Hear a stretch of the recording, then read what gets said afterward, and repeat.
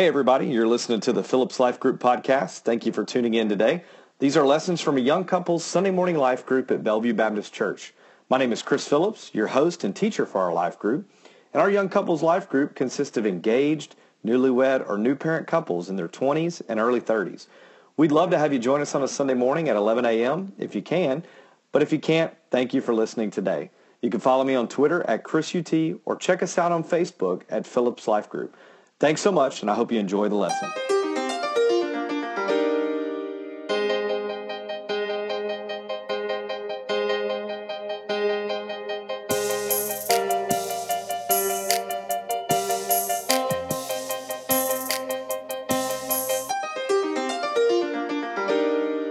Your voice and All right, do me a favor. Turn to Galatians 6. Galatians 6. So, what is authentic? What's authentic mean? Genuine. Okay, real, as opposed to Fake. Okay, so like real food, real fake food. Well, what do we talk about when we think authentic? What do we typically think of? Like true colors. True colors. We do talk food, right? Right? Authentic Mexican, authentic, whatever. We have all of that. But now in this context, what are we talking about? Truthful living. Why would this be a topic that we need to talk about? it's kind of rare now. Because it's rare. We don't really know how to do it. We don't see it, nor do we live it out. Depends between the church and the house. Yeah. Okay. On service today, we were all liars, so I'll raise our hands. So. I didn't get to hear service. Was Scott good? Yeah. He's an evangelist. You know what you're going to get with him. I'm sure he was awesome. So he's a great pastor. We have something in the gym tonight, so I was raising and lowering goals, sweating like crazy. So authentic. So when you think, just first glance, when you say, hey, live an authentic life, what do you think?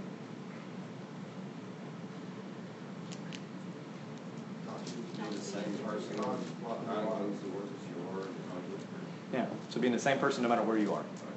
Not putting on a front for anybody, right? Not trying to make yourself look better than you actually are, or not trying to make yourself look like that person you want to be, but actually who you are. Okay, what else? Give me one more. When you think authentic lives. You God made you and not being influenced by Man, that's a big one. Right, because sometimes even in our Christian walk, we try to be somebody God didn't make us, right? Maybe I want to be a teacher or an administrator, or I want to be this type of pastor, or I want to do this, right? So, I hear these different pastors, these different people, and so maybe I want to sound like Matt Chandler, or maybe I want to sound like Mark Driscoll, or Brother Steve, or somebody like that, right? So even preachers and pastors and believers and disciple makers, right? Maybe I'm going to do my disciple making this way. I'm going to do this plan, this program, when it's outside of our comfort zone just because somebody else did it, right? Maybe I write a book because somebody else wrote a book and it got popular, right? So I'm going to write about this particular thing. But there's just a real nice piece about being exactly who God made us to be, which is a filthy rag sinner. Right? And we don't really want anybody to know that we're filthy rag sinners. We want to put on our Sunday best, our bow ties, and our pocket squares, and all of that kind of stuff. And we just want to tell people, oh, hey, yeah, oh, I'm great, man. How you doing? So good to see you. Right? Like you just finished gossiping about that person, telling someone how you can't stand them or their kids or whatever else. They walk up, you're like, Wayne, it's awesome, dude. How you doing, buddy? I didn't say that about you, Wayne. I didn't say that about you. And right? I mean, has anybody ever been there, done that? Like, don't throw stones like we do that, right? Somebody just gets on your nerves, kind of rubs you the wrong way. You don't want to confront them and tell them about whatever it is that they offended you with. And so instead of biblically approaching someone with something that's going on, you walk up to them and be like, awesome, dude. How you doing, man? It's been so long. It's great. We should hang out sometime. And you're thinking in the back of your head, I am never hanging out with this person. Right? Am I the only one that's like this, or y'all just, okay, we're hiding it. All right, so turn with me to Galatians 6. I'm going to read it, then I'll pray, and then we'll go into some stories about it. By the way, authentic is of undisputed origin. Genuine, real, bona fide, true are some of the words that definitions for it. So Galatians 6, verse 1. it says, bear one another's burdens is the highlight in mine, right? So the title. Brothers, if anyone is caught in any transgression, you who are spiritual should restore him in a spirit of gentleness. Keep watch on yourself. Oh, good. Keep watch on yourself, lest you too be tempted. Bear one another's burdens, and so fulfill the law of Christ. For if anyone thinks he is something, when he is nothing, he deceives himself. But let each one test his own work, and then his reason to boast will be in himself alone, and not in his neighbor. For each will have to bear his own load. Let me pray. Father, you're good to us. I thank you for today. I thank you for these men and women that are here. Lord, to hear your word. I thank you for Scott Dawson, Lord, preaching the gospel.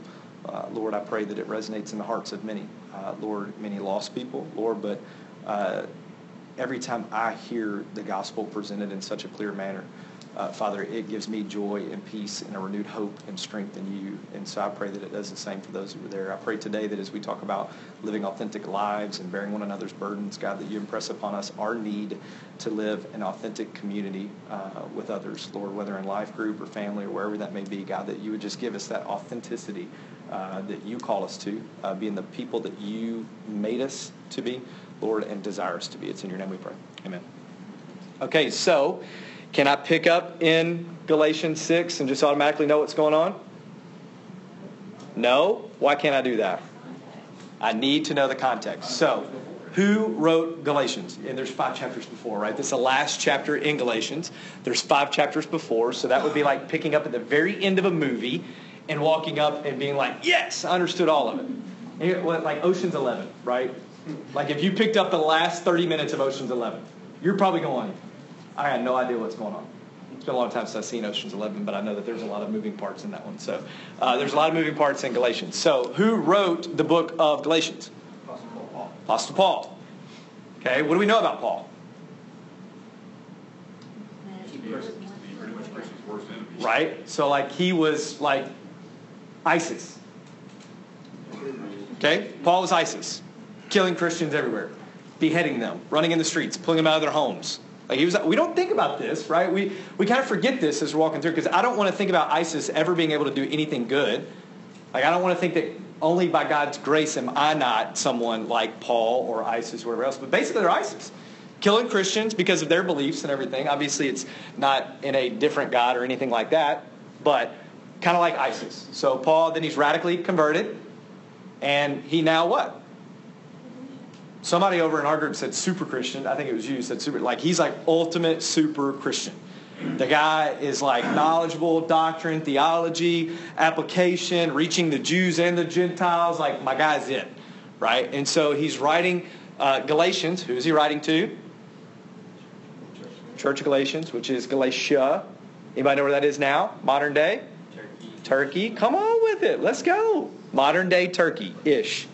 So, Paul had preached the gospel in these churches.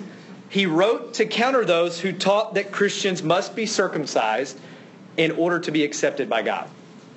Okay, so that's a big thing to think about here. Libby said, "Okay." That's a big thing to think about here. He wrote to Christians who thought that you had to be circumcised to believe in God, which would be the Jewish tradition, right? So, what would that be in our kind of mindset today? Who would that person be? So as I'm reading this, who would be someone that's like, man, you got to be circumcised in order to know the Lord, follow the Lord, walk with the Lord? It reminds me of the body that thinks you have to be baptized. Right. Okay. Reminds me of some people in the church I grew up in. Like, you wore pants to church. You were like a bad Christian coming to church. Like, don't do that. Yeah. Like if you are not in a suit and tie, you don't love the Lord. Yeah. The backwoods Baptist is what we always call it. Yeah. Right? Legalists. Right? Everybody knows the legalist. Legalist is adding what to Scripture? Just adding anything. Rules and all this kind of stuff. So it would be the legalist of the day. Now liberalism is what? Taken away. No. I don't have to love my neighbor. I got to believe in God. Grace. Let grace abound. Right? That would be liberalism. Legalism would be adding to. I need to wear pants. I need to wear a suit and tie. I need to be at church Sunday morning, Sunday night, Tuesday women's, Wednesday night, Thursday morning men's. Otherwise, I don't love the Lord. Now you do need to be, no, I'm just kidding. You do have to watch all those sorts of things, but that's basically who he was talking to. And so what Paul began doing in this kind of chapter 1, 2, 3, 4, and 5, in chapter 1 and 2, he's kind of defending his apostolic authority. You can imagine Paul's background, he probably had to do that a lot, right? Yeah, I know I killed all of you before, but I'm an apostle. Come again? Right? Anybody know that? My background. You know my background. You know all these sorts of things. Yeah, I know I did this prior to this, but. Right? We should all have a little bit of that background. I once was lost, but now I'm found. And as we go through in this sort of area, this is what Paul's doing in chapters 1 and chapter 2. He's kind of defending his apostolic authority. Then he made it clear that all believers, Jew and Gentile alike, not just the legalists, not just the circumcised, can enjoy complete salvation in Christ. That's what he does in chapters 3 and 4. He's breaking down, hey man, I know you have these legalists around you, but you don't absolutely have to be in a suit and tie in order to love the Lord on Sunday morning. It is okay if you do not do this thing that we've added to Scripture or that thing that we've added to Scripture or whatever it is. So he's doing that in chapter 3 and 4. And then in chapters 5 and 6, he kind of closes out by showing how the gospel of grace leads to true freedom and godly living.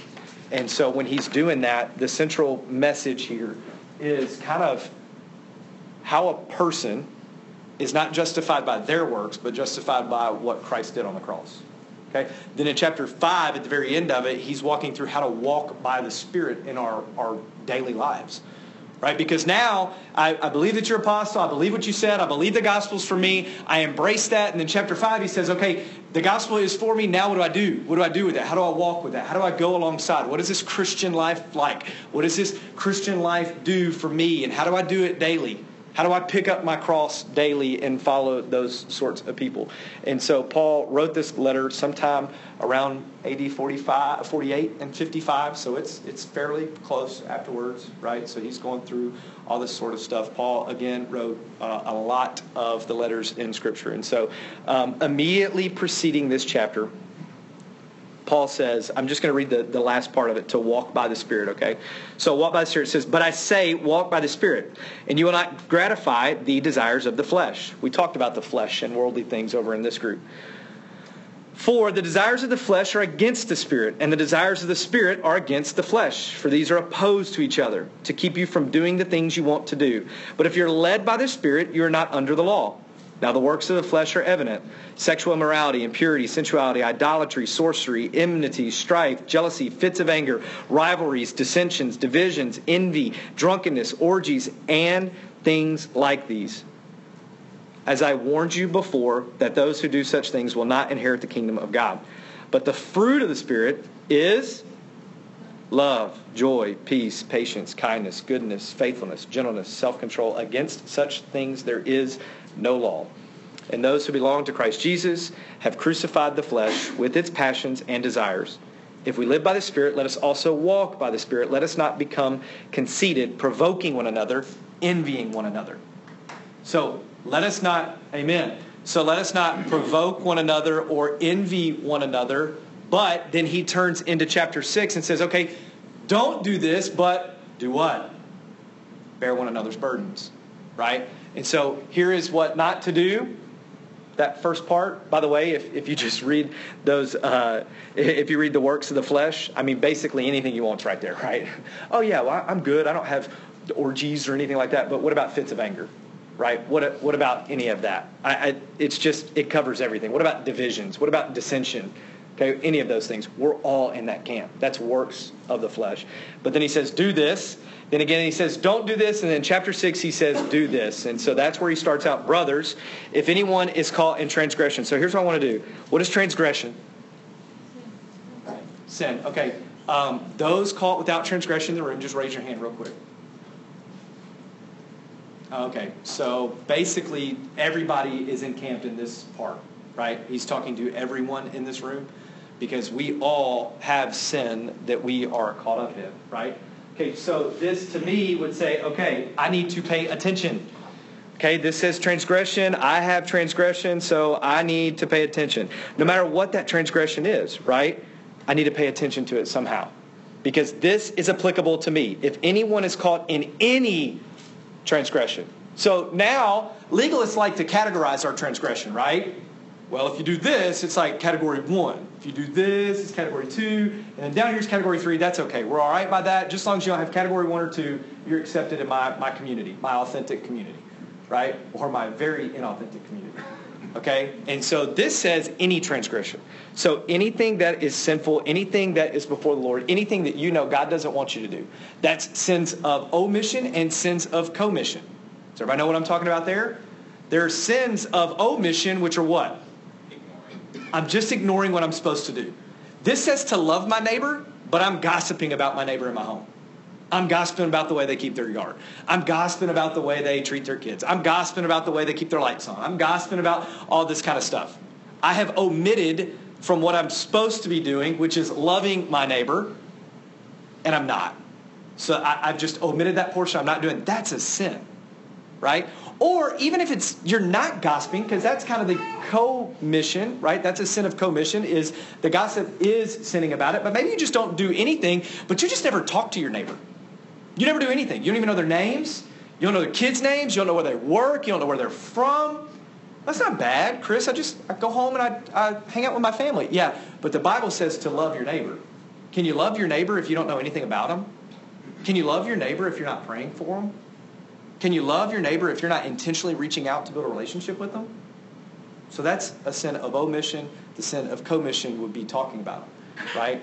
Or maybe like, not weed eating their part, just because that one little strip just drives you nuts, By the way, just tangent over here. Like, there's like one strip in between every house. Kills me when like people don't cut that. I'm like, really? Like, it's like that wide. Like, it's one more pass. Like, can you not just cut that? Like, what's the deal here? Like, I just don't get it. Anyways. So I know, right? I guess that's where they bring their dog, right? And so when you look at that, it's any transgression. Okay? So let me talk about this. What's a burden?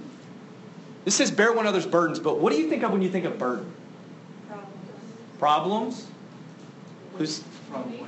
Weight?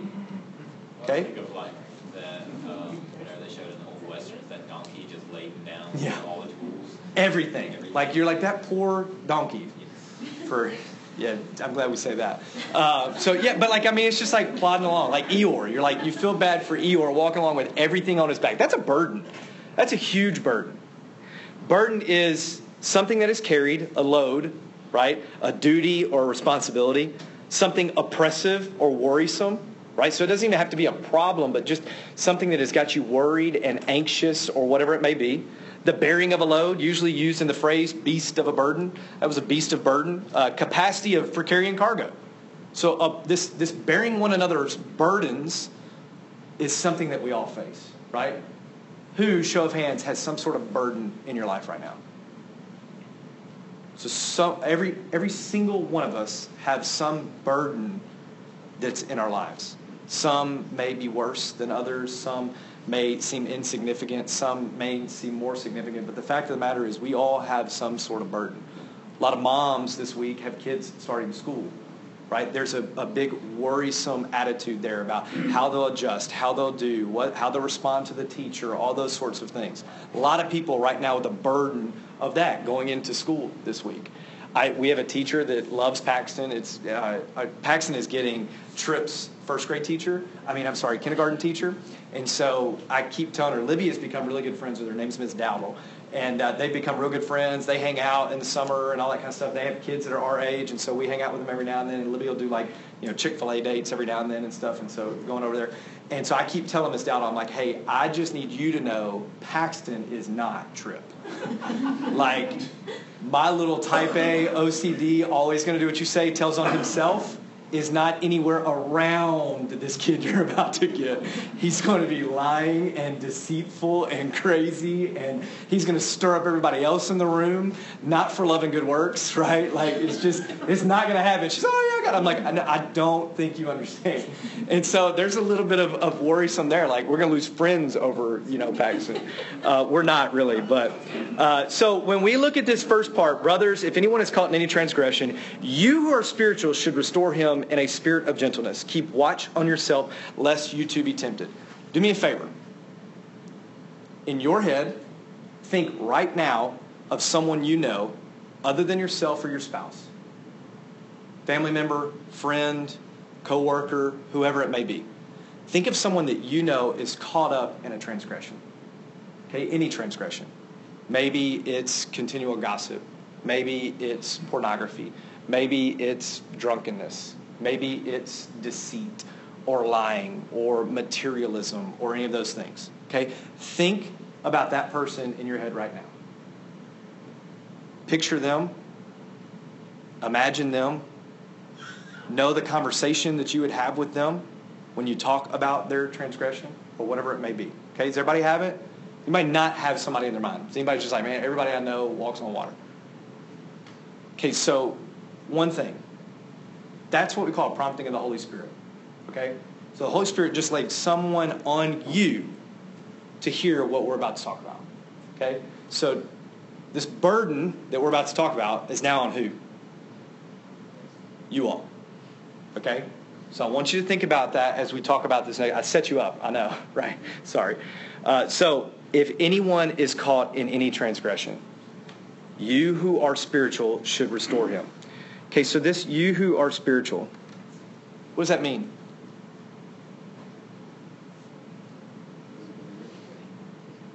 Believer, not just a believer. This is not for the faint of heart. Okay? Bearing a burden of someone else that is caught in transgression is not for your average apathetic Christian that's not reading, praying, or in an intimate walk with the Lord. I know weekly we talk about getting in the Word, read, pray, talk to God, do these things. One of the reasons is because that person that is laid on your mind right now, you owe it to them to be a spiritual person walking intimately with Jesus Christ, because you, as he says right here, are to what? You are to restore him. You see, God uses spiritual people walking with him to do his work. That's the role of Christianity. He uses average, everyday people like us to come alongside the work that he is doing and help brothers and sisters that are caught up in lostness or caught up in sin or caught up in whatever it is in their lives. But it's not for the faint of heart. So this either does one of two things. You got to step back and go, am I spiritual to help that person that God just laid on me? Am I there? Am I ready? Now, I caution you, don't sit there and say, well, no, I'm not ready. Because you'll always just go, what? I'm not ready. I'm not ready. I'm not ready. But we're supposed to be proactive here in being ready. We're supposed to be proactive in being spiritual, in having an intimate walk with the Lord. Right? Because what he says here is you who are spiritual should restore him in what? A spirit of what? Gentleness. So that means, hey Josh, get over this stuff that you're doing, you moron. What are you thinking? Right? Pretty gentle. Right? Anybody receive that? Right? Like you're like, oh, praise God for Chris approaching me like this with this deal. Hey man, I saw you out the other day. What are you thinking, you idiot? Don't you know that the Bible says? That's warm, fuzzy. I mean, I just feel the love from that, right? That's not gentleness. What does it mean to be gentle in approaching someone that's caught in a transgression? Well, in my Bible, it says the word restore is the same word that's used for setting broken bones. Yeah. So I would think very, softly, not pulling it, bending it around and whatnot. It's the analogy I have too. That Greek word is the word for restoring broken bones. So doctors, we have. So anybody ever had a bone replaced? Placed back in? Right? They were like real aggressive, right? They're just like, just jamming it back in place, right? Wrong. It's not. Now, if they want to break a bone to put it back in place, what do? Then they start to jack with it a little bit, but that's not restoring the broken bones in place. That's having to break it so that you can restore.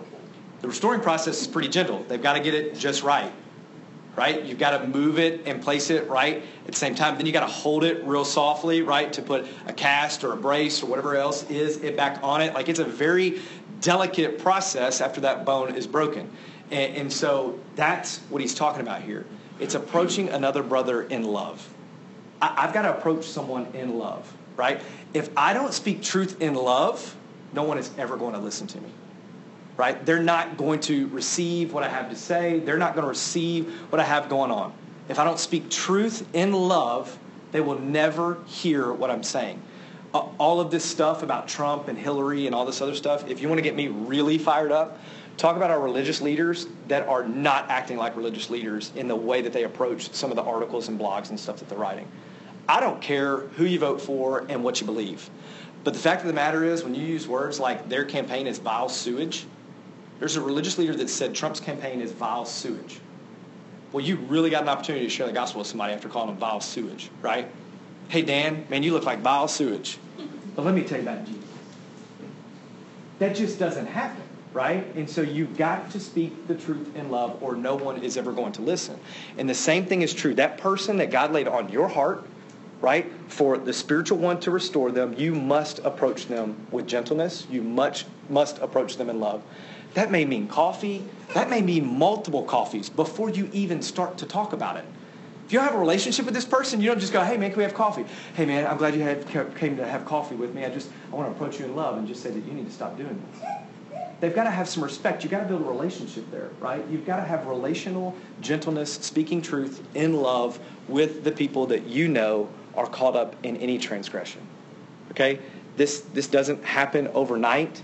This doesn't happen just periodically. This just doesn't happen sporadically. Like, you've got to be intentional about doing this, right?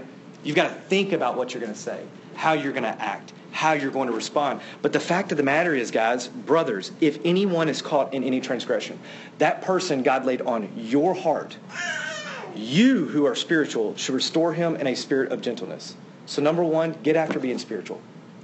Get after it.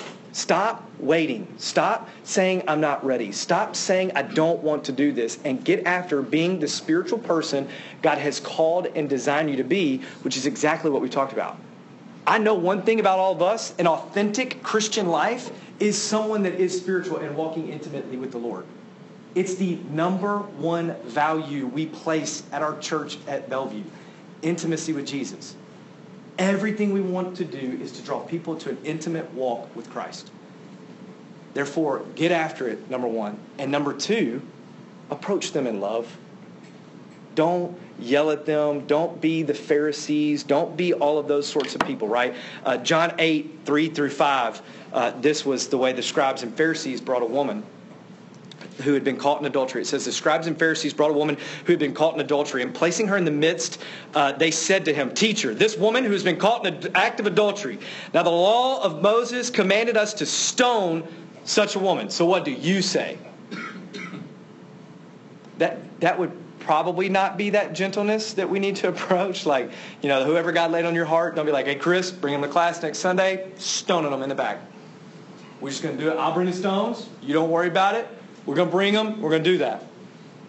How about Acts 21, 27 through 29? It says, "When the 7 days were almost completed, the Jews from Asia, seeing him in the temple, stirred up the whole crowd and laid hands on him, crying out, 'Men of Israel, help! This is the man who is teaching everyone everywhere against the people and the law and this place. Moreover, he even brought Greeks into the temple and defiled his holy place. For they had previously seen all of these people within the city, and they supposed that Paul had brought him into the temple.'" So these are people that they thought, again, were caught up in transgression, teaching false law. So what do? Bring them before everybody, reveal all their sin, right? I'm just going to subtweet them on Twitter or Facebook. We'll talk about that sin they're doing. They'll know who it is. Yeah, and so will everybody else that you're friends with. So that's a great way to throw somebody under the bus and approach them with gentleness, right? We don't want to do that. We don't want to be the people that are bringing people's sins out in front of everyone else without having first approached them with gentleness. Okay? That's pretty clear, right? All right. So, second, my Apple battery is low. We'll get it. Okay, what does it say? "Bear one another's burdens and so fulfill the law of Christ." Bear a burden. Fulfill the law of Christ. So this first one is this sin we're caught up in. But then, are there some things that we have that are not necessarily sinful that are still burdens? Right? Anybody? Parent with cancer? Someone dying? Like those are burdens, right? Can't cook? Caught up at home? Busted up my leg? I don't know. Don't know what to do. Right? We're watching kids dealing with gimpy, and those are burdens, but they're not sins, right? Josiah didn't sin. I don't know. Maybe he did. Maybe the Lord struck him down, possibly, But the fact of the matter is that's not a sin, but that's a burden placed on his family now. Maybe not because of anything that they have done, but just because of God's design and plan. That's a burden that they are bearing. Whose responsibility is it to help them carry that burden? Ours. Why do you think we do meals for people that have babies? Is it sin to have a baby? No, so that's not sinful. So this is different from verse 1. But there's a burden between having a baby, right? It's called lack of sleep. Brain doesn't function right. Satan attacks the home, right? I mean, it's just, ugh. I mean, we don't even have the baby yet. And we're fighting over colors of gray and pink and what shade. I don't care. The baby's going to sleep in here. She's not going to wake up and go, wrong shade of pink. Just not going to happen. But Satan's already attacking because we're dealing with pink shades on the wall. Don't get me started. Love you, babe. She's downtown. Don't tell her about this. No, but bearing one another's burdens. When we bear one another's burdens, what does it say at the end of verse 2 there? We fulfill. What's the law of Christ? Love one another. He talks about it in verse 5, chapter 5, verse 14. He says, "For you were called, brethren, you were called to freedom, brothers. Only do not use your freedom as an opportunity for the flesh, but through love serve one another. For the whole law is fulfilled in one word: you shall love your neighbor as yourself." Love. When we do that, when we say, "Man, who could help me bear this burden?" Right? When you do that, you're loving someone else the way you would desire to be loved. Do unto others as you want them to do unto you. Right? That's loving one another, the golden rule. Right? We're going through this, and it says, bear one another's burdens and so fulfill the law of Christ. When we pick up the burdens of our other people, when we are authentic about our burdens to be carried, we give people an opportunity to fulfill the law of Christ. When I hide stuff, when I keep stuff away from everybody else, when I don't let everybody know what my burdens are, when I walk up to you and act like my life is perfect and I got all this stuff going on, I'm ruining a blessing for someone else. When I walk up, "Yeah, man, how you doing, Josh? Man, life's great." "No, it's awesome, man. We spent all day working on the nursery. It was the best thing ever." No, at all. Not even close. Right? So I ruin an opportunity for Josh to say, "Man, I love to paint. And so I'm going to come over today, 2 to 4. I love to paint. I'm going to come over today from 2 to 4 and help you paint, man. I'll do whatever you want to." Is that bearing my burden? That's helping me bear my burden. But when I lie straight to his face and act like everything is perfect and my life's all put together and I got my little bow tie, my suit on, and all this kind of stuff, then he just looks at me and goes, "Okay, well, I'll just move on." And then he goes to the other Christian that's just walking perfect, life's great. And he goes to the other one, walking perfect, life's great. My guy's just wanting to help somebody out, yet we're lying and not living authentically enough that we can even let him help another brother fulfill the law of Christ. And so think about not yourself, but think about the blessings that you ruin when you hide and lie. When you lie to everybody else. Because don't just think like it's, "Oh, I don't want them to know." You're lying. Like you're lying. You're sinning against God when you look another brother in the face and just say, "Yeah, man, everything's great. Marriage is awesome. Love it. Man, we're not sleeping at all with the new baby, but it's awesome." That's just a lie. Be real. Be authentic. Right? That's what he's talking about here. "For if anyone thinks he is something, when he is what? Nothing, he deceives himself." When I walk around thinking I'm either too good to let you know about what I got going on, I'm too conceited, too prideful, too selfish to make you think I'm weak, what am I really? Nothing. A donkey carrying a burden. Right? I'm using that, so I'm claiming that scripture. I'm deceiving myself, I'm lying, and I'm nothing, is what scripture says. But what does it say? Let each one test his own work, and then his reason to boast will be in himself alone and not his neighbor. For each will have to bear his own load. Okay, I don't understand, Chris, because this last part just says, right up here we're saying bear one another's burdens, but down at verse 5 it's saying I got to carry my own load. That's garbage. What are you talking about? God, you contradict yourself. What do we mean here? Everybody's carrying everybody else's load and your load. That who can say whose load is what to begin with? Yeah. So therefore, everybody's pitching in. It's everybody's load. This whole Christian walk isn't like for someone else to be carrying all your other stuff either, right? Not only are we all carrying each other's burdens, we all have loads to carry, right? Even if I don't have a load right now, I need to be carrying someone else's, so that is kind of my load, right? That is what I'm doing. The body of Christ is hands and feet and arms and ears and all these things working together. So I do have a load right here. But this is also pointing to the fact that, you know what? There's some things you just got to do. Like, I don't need to go, hey, Travis, man, it's great. Hey, could you pray for me? Like, we're really struggling right now, and I just really want you to carry this burden for me. Could you please just do it? Then I just go back and never pray about it myself, never seek the Lord on it, never seek Scripture, never go to church, never get involved, never serve, never do anything. I'm trying to push my load on Him when I've got a load to carry on my own.